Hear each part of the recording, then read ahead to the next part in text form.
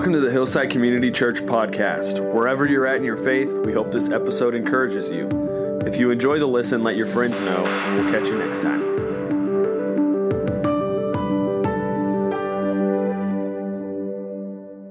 All the nations you have made will come and worship before you, Lord. They will bring glory to your name, for you are great and do marvelous deeds. You alone are God. Teach me your way, Lord, that I may rely on your faithfulness. Give me an undivided heart that I may fear your name. I will praise you, my Lord and God, with all my heart. I will glorify your name forever. For great is your love toward me. You have delivered me from the depths, from the realm of the dead. Arrogant foes are attacking me, O God. Ruthless people are trying to kill me. They have no regard for you, but you, Lord, are a compassionate and gracious God, slow to anger, abounding in love and faithfulness. Turn to me and have mercy on me. Show me your strength in behalf of your servant. Save me because I serve you just as my mother did. Give me a sign of your goodness that my enemies may see it and be put to shame. For you, Lord, have helped me and comforted me. Psalm 40. I waited patiently for the Lord. He turned to me and heard my cry. He lifted me out of the slimy pit, out of the mud and mire. He set my feet upon a rock and gave me a firm place to stand. He put a new song in my mouth, a hymn of praise to our God. Many will see and fear the Lord and put their trust in him. Blessed is the one who trusts in the Lord, who does not look to the proud, to those who turn aside to false gods. Many, Lord my God, are the wonders you have done. The things you planned for us, none can compare with you. Were I to speak and tell of your deeds, they would be too many to declare. Sacrifice and offerings you did not desire, but my ears you have opened. Burnt offerings and sin offerings you did not require. Then I said, here I am. I have come. It is written about me in the scroll. I desire to do your will, my God. Your law is within my heart. I proclaim your saving acts in the great assembly. I do not seal my lips, Lord, as you know. I do not hide your righteousness in my heart.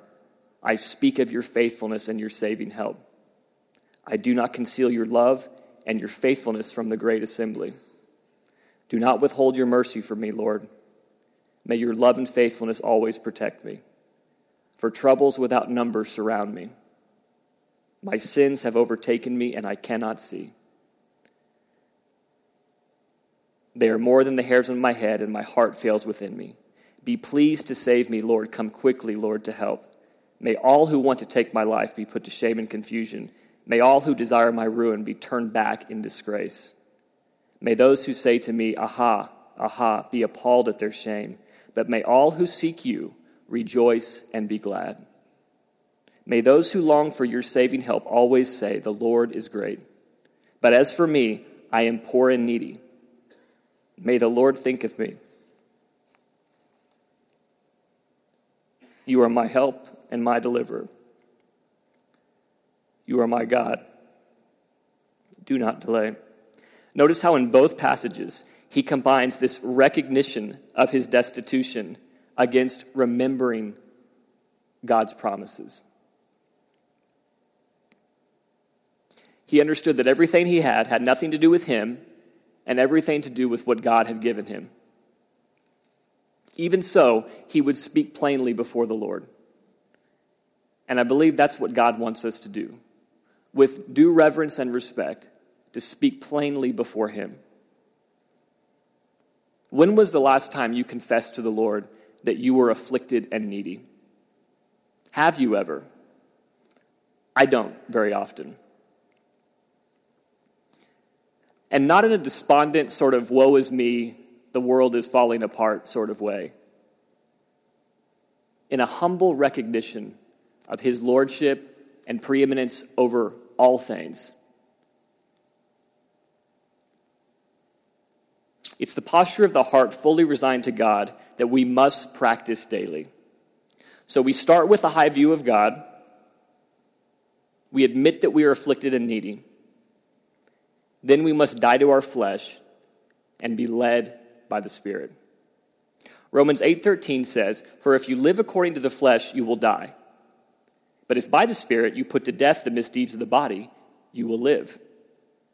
Now, we all know dying to the flesh is never an easy thing. I would say it's impossible. It is not something we do out of our own strength. And I believe this is part of the reason why being destitute before God is so important.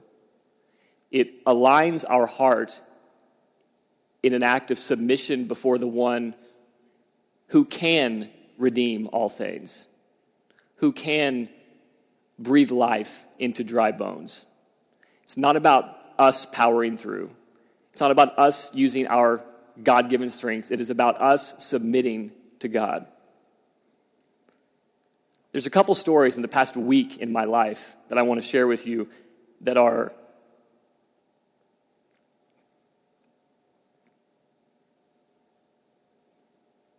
two different outcomes.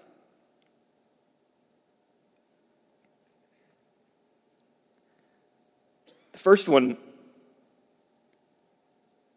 about a week ago, my wife comes into my office, and she had proof of something my sons had done that they shouldn't have done.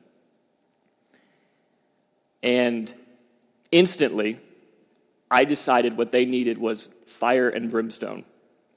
I was going to scare the hell out of them for what they had done. Pardon the language, but that was how I felt in the moment. Instantly, I felt the Lord challenge that thought. Now, I wanted to respond in anger. I wanted to respond in power, and I wanted to show them that this was wrong and they were wrong. But as quickly as I said that, and I said that to Angie, I said fire and brimstone, something to the effect of that's what they're going to get. I felt God say, no, don't do that. So the rest of the day, I prayed, and I asked God, Lord, what would you have me do here?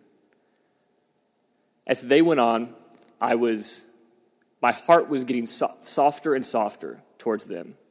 I knew I still needed to address what they had done, but this kind of angst that my flesh had so quickly jumped to as a father, and I think we all know that at times with kids, had subsided. So by the time they get home, I've called them into my office. I'm sitting there. I'm sitting on a couch. The boys are across from me in these two chairs, and I'm waiting for Angie to come in. I had my phone out. I was reading something. I wasn't even engaged with them. As I'm doing that, I hear Brody, my oldest, go kind of to himself, I know what this is about. I know what this is about. And I kind of hear it, but I'm not really paying much attention because I'm still just kind of waiting for Angie and reading. And then he starts crying. Which, if you know Brody, that's not the norm. So as he starts crying, I see his heart is being broken, and I haven't said a word. Angie comes in, and we start talking. And because I could tell in that moment, how supple his heart was, how weak he was, how truly humble he was, I had this sense I still needed to address what he did, but I felt the need to remind him of grace. So I said, Brody, when Jesus died on the cross, he died on the cross for sins that I had yet to commit. And he forgave me. If Jesus can forgive me and show grace to me, I can forgive you. And Brody put his head in his hand and goes, thank you, thank you.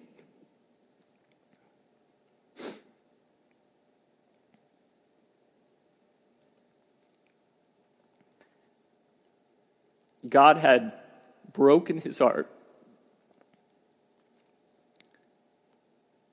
And if I had just powered through and done what I felt like was right, I would have missed an opportunity for Brody to hear from the Lord, for him to experience brokenness, to experience grace and forgiveness. And it ended up being this incredible time of fellowship. We talked about what happened, but it was just I felt God's presence. It was a spirit-led response.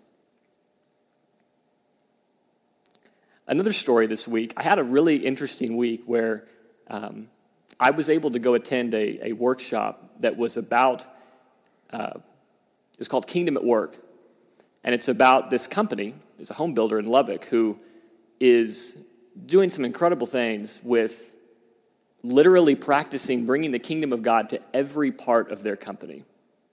Now, they're not a Christian company by name, but when you start interacting with them and you see what the why behind what they do, it is completely filled with the Holy Spirit. Well, they've been putting on these workshops to kind of practically teach people what they do, why they do it. And I got to spend a couple days up there, and I'm telling you, it was one of the most spirit-filled times I have ever been a part of in my life. It was incredible. I learned a great deal. I was challenged in some ways. I was encouraged in some ways. And I get home, and I have a great time of prayer with our team one morning. And then as I'm getting done, I see a little message on Skype. Now, my line of work is in software development, so our team is all remote. We work all over the world. There's no formal office. And I went to open that message, and that message happened to be from a competitor of ours in the business we're in. And he was angry about something that was really, it wasn't my issue, but he was kind of venting at me about some stuff that if you knew it, it would be silly. But I instantly took offense to it. Now, here's the other thing. This guy is also a brother in Christ. And I have been challenged often about that dynamic because we are head-to-head competitors, but before that, we are brothers in Christ. And I'll admit I struggle with that at times. Well, and then when you say some things to me that I don't think are deserved, I responded out of my flesh to him. He's also going through some hard health issues right now. And at one point, he even said, you know what, this may just be because I'm doing this, but he kind of kept going, and I just kept going. And the problem was, I didn't stop in that moment. I didn't admit, God wasn't big enough in that moment. What I wanted to say, what I wanted to do, the offense that I felt, the slight that he had done to me needed to be addressed. It felt so right. It felt so fair and justified. And I know we've all been there. When something happens and it just feels like this is right, this is how I should handle this. How dare that person say that to me? How dare they assume something about me that's not true? Well, men, let me just encourage you. Jesus was in the habit of laying down claims he was rightfully entitled to love and serve others. And I believe that is what we are called to. Not out of our own strength, not because we're spiritual giants, because we submit our will to our Father in heaven, who will work through us to respond in that sort of a way. Now, I haven't gone back to Luke yet, and honestly, I think this is part of why I feel convicted. I feel like he owes me an apology. But as long as I'm holding on to that, I'm not practicing the things I'm encouraging you all with. And men, this is what it's like in the trenches day to day. There are 1,000 of these moments in a day. And they build up. And for some of us, they build up to create stress and anxiety and tension.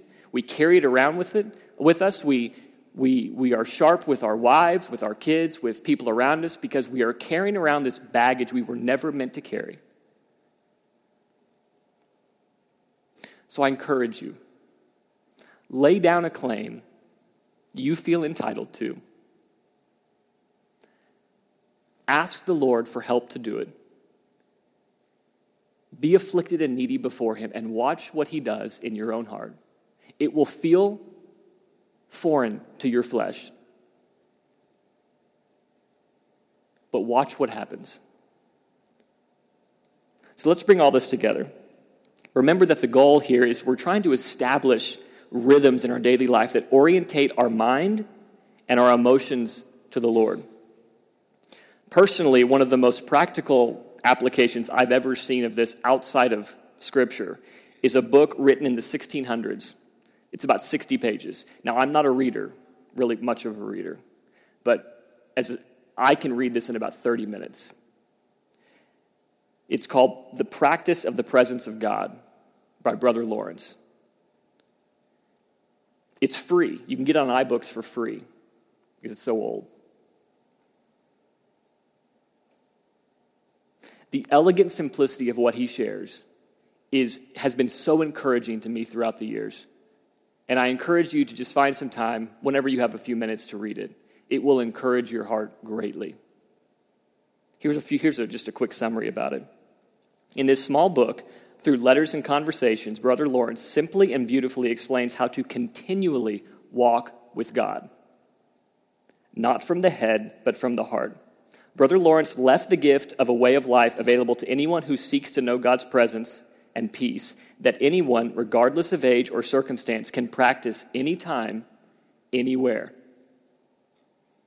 Brother Lawrence died in 1691, having practiced God's presence for over 40 years. His quiet death was much like his monastic life, where each day and each hour was a new beginning and a fresh commitment to love God with all of his heart. So let me ask you this. Have you ever tried being in continual communion with God? The equivalent of a prayer that just keeps on going. Have you ever tried turning that internal monologue in your own brain into prayers to God? Brother Lawrence so beautifully depicts how he practices the presence of God, and I love that word. Because it's not a checklist. It's not something he figured out. He reached a spiritual nirvana. It was a habitual, daily choice to go into the presence of God. So I challenge you to turn your thinking, turn your internal monologue into a communion with God. And we'll go into this a little bit more in some of the discussion questions. But if you have a minute, I highly recommend this book. And it's, I think you'll get a lot out of it. Let's pray.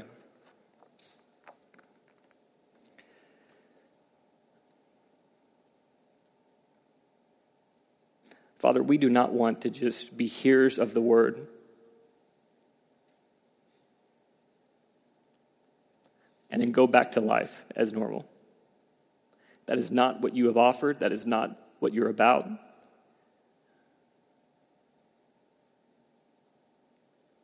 Lord, I pray that for each of us, you would give us a heart that beats for the things that matter to you. And I pray that we would start with a proper view of who you are, your preeminence over this world, your limitless power and might, your love for us in the big and small aspects of our life. Lord, you are a God of details. Lord, I pray that you would equip us with what is needed to do the work that you have called us to do. I pray that we would practice continually being in your presence.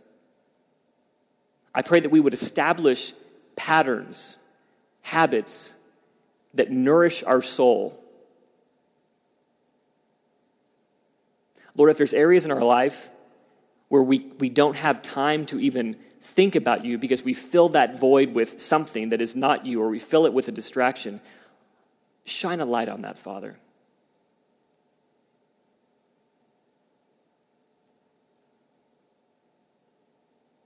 I thank you for this time. I thank you for these men.